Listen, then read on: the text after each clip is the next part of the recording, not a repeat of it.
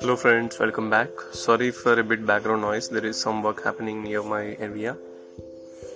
So the book that today we are going to discuss is about option B. It's about facing the adversity and building resilience and finding joy by Sheryl, Sandberg and Adam Grant. So let's see about the description. Sheryl writes about her own heartbreaking experience with a rare honesty. Then she and Adam translate her personal story into a powerful practical guide for anyone trying to build resilience in their own life, communities and companies. It's hard enough to resonate with the readers. It's even harder to help them to take concrete steps towards a better future. Option B does both. Bill and Belinda Gates. I recommend this book everyone around the world. None of us can escape sadness, loss or life's disappointments. Or the best option is to find our is option B. Malala Yousafzai, Nobel Peace Prize winner. Option B is a powerful and it's heartbreaking. Here are stories and sometimes unimaginable pain and loss, but also how human beings nonetheless have the capacity to endure and even thrive. This book is not just an absorbing read, it also provides lessons that everyone needs to learn. Atul Gawande, author of Being Mortal. The book seems very nice and I'm very happy to grab this. So it has also been tagged to the relationships. So hope we get a better insights on those perspectives as well. So let's deep dive and read the shorts. So what is this book about? The book is about living and growing after facing off with tragedy. It starts us out with the author's shot of adversity and introducing us to Sheryl's recent trauma of being a widow. The book has been touching stories and practical advice, and Sheryl Sandberg opens it with life is never perfect. We all live some form of option B. Option B is about the struggles that Sandberg faced after her 47-year-old husband's unexpected death in 2015. After the sudden death of her husband, Sheryl felt confident that she and her children would never feel pure joy again. Her friend Adam Grant, a psychologist at Wharton, told her there are concrete steps people are able to recover and rebound. Option B combines Sheryl's personal insights and other eye-opening research on finding strength in the face of adversity. It explores. So before we go into reading that, let's define what is rebound. A rebound is something that is on rebound is starting to increase or power or improve again. So it seems quite analogous to the relationships as well. So in some films I have noticed we use the rebound word as well, particularly when you are in a bad relationship and want to come back again. Okay, so option B combines Sheryl personal insights with Adam eye-opening research on finding strength in the face of adversity. It explores the stories of broad range of people who have overcome challenges in their lives. Identify how we can best talk to help others in crisis and offer practical tips for creating resilient families and communities and workplaces. Option B, sometimes Sheryl personal insights with Adam's eye-opening research on finding strength in face of adversity. It explores the stories of a broad range of people who have overcome challenges in their lives. Identifies how we can best talk to other people in crisis. Sheryl Sandberg is the Chief Operating Officer at Facebook and international best-selling author, Lean In Women, Work and Will to Lead. Before Facebook, she was Vice President of Global Online Sales and Operations at Google. She previously served staff for the United States Treasury Department and began her work as an economist with the World Bank. Sheryl received a BA summa cum laude from Harvard University and an MBA from highest distinction from Harvard Business School. Adam Grant is a psychologist and Wharton's top-rated professor as the New York Times best-selling author of Originals, How nonconformists move the world and give and take. As Wharton top-rated professor for 5 straight years, Adam is leading expert on how we can find motivation and meaning and live more generous and create lives. He has been recognized as one of the world's 25 most influential management thinkers and received distinguished scholarly achievement award from the American Psychology Association and National Science Foundation. Book summary of option B. Sandberg and her husband Dave Goldberg were on vacation celebrating a friend's birthday in Mexico when he died. They had been married 11 years and have 2 young children. At the time of his death, the kids were staying back with Sandberg's parents in California. After Dave was missing for a few years, Sandberg and other 2 people found him unresponsive. He couldn't be resuscitated. Let's know the meaning of that.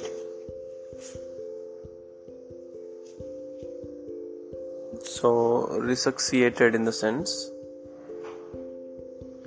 revived from unconsciousness or apparent death. So he couldn't be resuscitated, and it was a 30-minute ambulance ride to the nearest hospital. Dave died instantaneously, as it turns out, from a massive cardiac event. But Sandberg wouldn't learn that until later. Sandberg traveled back to California to give her kids the bad news, which was intensely upsetting for everyone. The funeral was incredibly hard too. Sandberg's grief was almost unbearable. Still, she was intrigued when Adam Grant, a family friend and a psychologist, told her the resilience wasn't an innate fixed trait, but something that people can cultivate in themselves. She resolved to work with Grant to learn more about resilience and how she could use it to move forward. One of the first and the most important things that Sandberg learned with a concept called the 3Ps concept.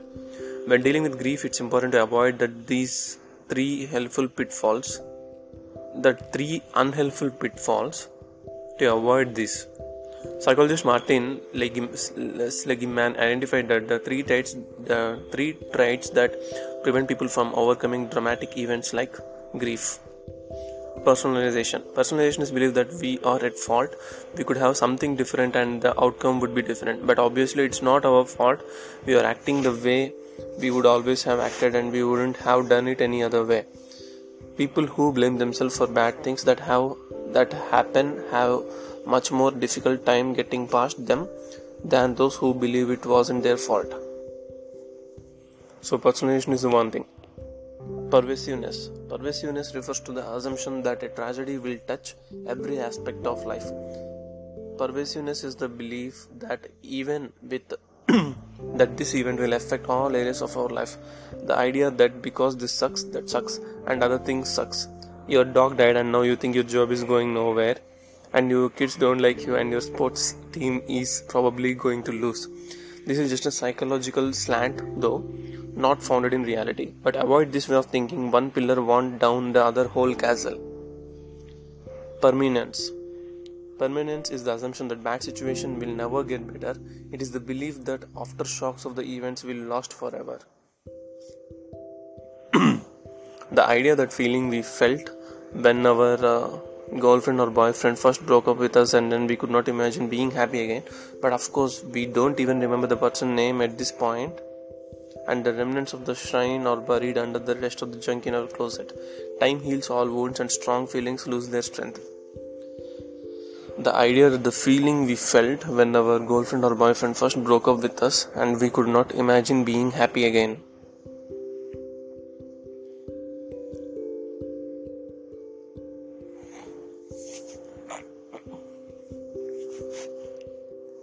The idea that feeling we felt when our girlfriend or boyfriend first broke up with us, we could not imagine being happy again. But of course, we don't even remember that person's name at this point, and remnants of the shrine are buried under the rest of the junk in our closet. Time heals all wounds, and strong feelings lose their strength. Permanence may be hard to combat, having to those use time travel to do so, but it's necessary to remember and stay focused and keep a healthy mindset.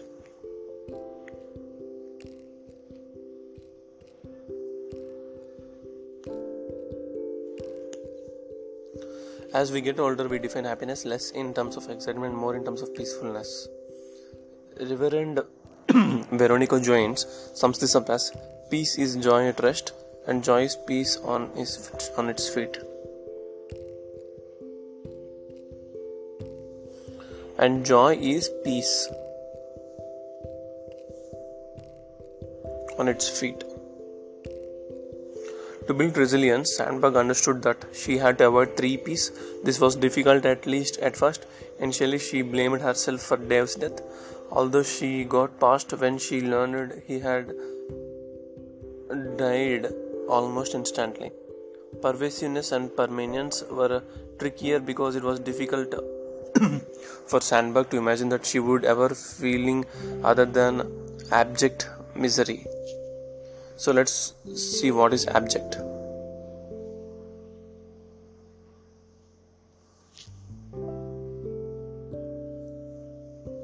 An abject is the state of being extremely poor or unhappy or unsuccessful. Sandberg to imagine that she would ever feel anything other than abject misery. So in meantime, Sandberg tried to focus on the positive. She tried to cultivate an attitude of gratitude, feeling thankful for all the good things in our life, especially her children. Resilience comes from deep within us and from support outside us. It comes from gratitude it comes from gratitude for what's good in our lives, from leaning into the suck. It comes after analyzing how we process grief and from simply accepting the grief. What's good in our life and from leaning into the suck. It comes from the gratitude for what's good in our life from leaning into the suck. It comes from analyzing how we process grief and simply accepting the grief. Sometimes we have less control than what we think. Sometimes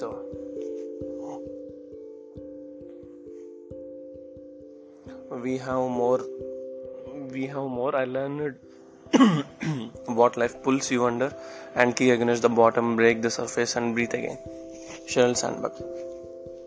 Grant told her the psychological research supports the notion that people who express gratitude vociferously. So vociferously is, let's see, what does that mean? Vociferously is in a loud or forceful manner, or happier than those who dwell on the negative. And he suggested exercises like writing down the things for which she felt grateful, even when those things seemed small or inconsequential.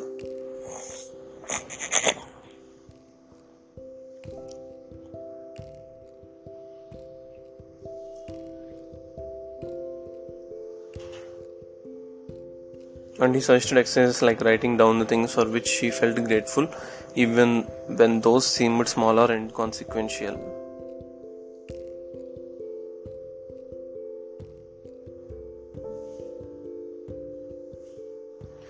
And he suggested exercises like writing down the things for which she felt grateful, even those things seemed small or inconsequential. One thing that Sheryl found very difficult in the first months after her husband's death was interacting with other people, or at least some other people. It seemed like some people knew exactly what to say, whereas others ignored her tragedy entirely. Dave's death was the elephant in the room, especially at work. Sandberg knew that people were hesitant to bring it up because they didn't want to make her sad, but she was already sad. Her mother stayed with her for a month after Dave's death. Her brother called her every day for 6 months. She felt loved even in the darkest moments as she grieved. Sandberg learned to show herself compassion and forgiveness. One of the most important things I have learned is how deeply you can keep loving someone after they die. You may not be able to hold them or talk them, or you may even date or love someone else, but you can still love them every bit as much. Playwright Robert Anderson captured it perfectly. Death ends a life, but it does not end a relationship. Sheryl Sandberg. You would probably like a boost at the end of the long day. You were something to look forward to, and there is a technique that gives you something to look forward while even providing psychological and therapeutic benefits. At the end of the day, pull out your journal and write out these 4 things. List 3 small wins. This can be anything from I went through all my emails today, I washed a few dishes. This orients you to accomplish of the day and further cements the notion that life isn't over and you are still in progress. Journal a bit. Whatever about the day comes to mind, how you felt and when you felt, what you did, deserves as not only a trip to the past when you read it over, but it also a tons of therapeutic benefits. Write out what you are grateful for. One small thing one small thing and one big thing. I'm grateful for my health, and I'm grateful that I have a car to drive. Gratefulness brings out the healthy perspective, making you thankful that what you do have, reminding you that things could be much worse. Write out 3 moments of joy that you experienced. Did you laugh with your coworkers? Did you kid ask you a funny question? Did you step outside into a beautiful lady? Write these moments down, or you remind yourself that you can still enjoy the events in life. Then you haven't lost that. Plus, it's a good reminder of the fun times, especially when you go through the notebook later. The importance of control. In classic experiments on stress, people performed tasks that require concentration, like solving puzzles, while being blasted at random intervals with uncomfortably loud sounds. They started sweating and their heart rates and blood pressure climbed. They struggled to focus and made mistakes. Many got so frustrated that they gave up. To reduce anxiety, and researchers gave some of the participants an escape. If the noise became too unpleasant, they would press a button and make it stop.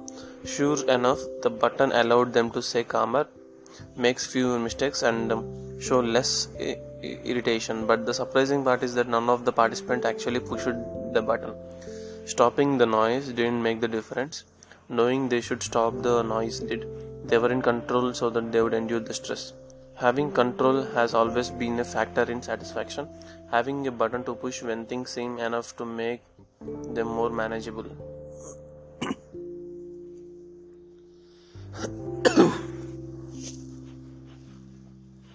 Sheryl recommends that you know the mental health resources are available to you and have friends and family. Now you can talk to repeat to yourself that if it gets too much, then you have got to push the button, and you have always got your palm to go and lean on. To recap, when dealing with grief, it is important to avoid personalization, pervasiveness, and permanence. Give yourself a boost by writing out 3 small wins, 2 things you are grateful for, 3 moments of joy, and journaling.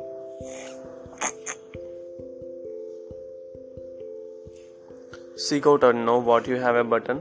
Push if weight gets too heavy.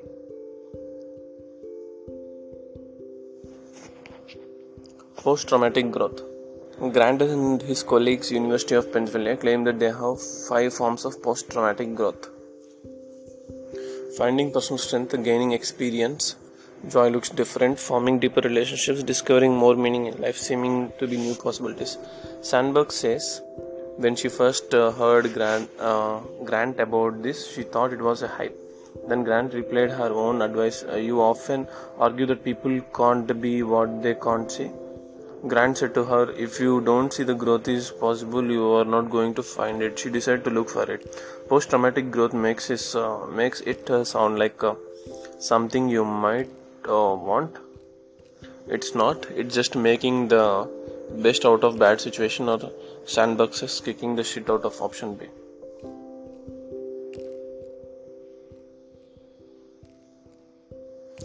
Tragedy breaks down your door and takes your prisoner. To escape takes effort and energy. Seeking joy and facing adversity in taking back what was stolen from you.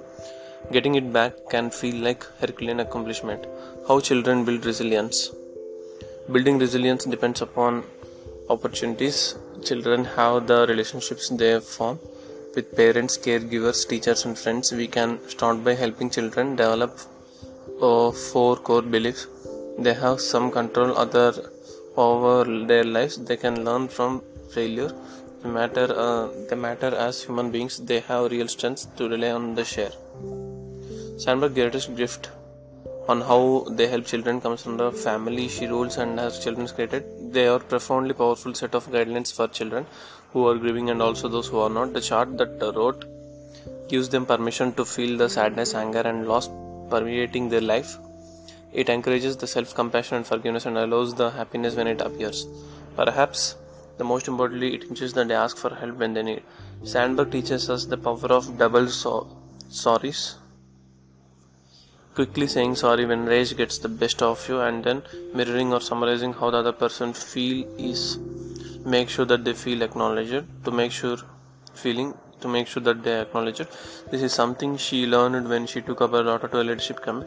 We take it back was a mantra that three of them developed on the way to give up things that reminded them of Dave, but incorporate them into fabric of their life, allowing ourselves to be happy, accepting that it's okay to push through the guilt and seek joy is the triumph over permanence. Sheryl Sandberg. So that's where we end the book. I think the book is very, very, very, very interesting, and I personally like the three-piece concept. One is personalization. In a way, not everything is about to stick on what you believe. So it's not about to you, and pervasiveness. Pervasiveness is the, like, if one pillar is bad, you expect every other pillar would go bad. That's the wrong assumptions. And permanence is the assumption that the bad situation will never get better. Like, think of it like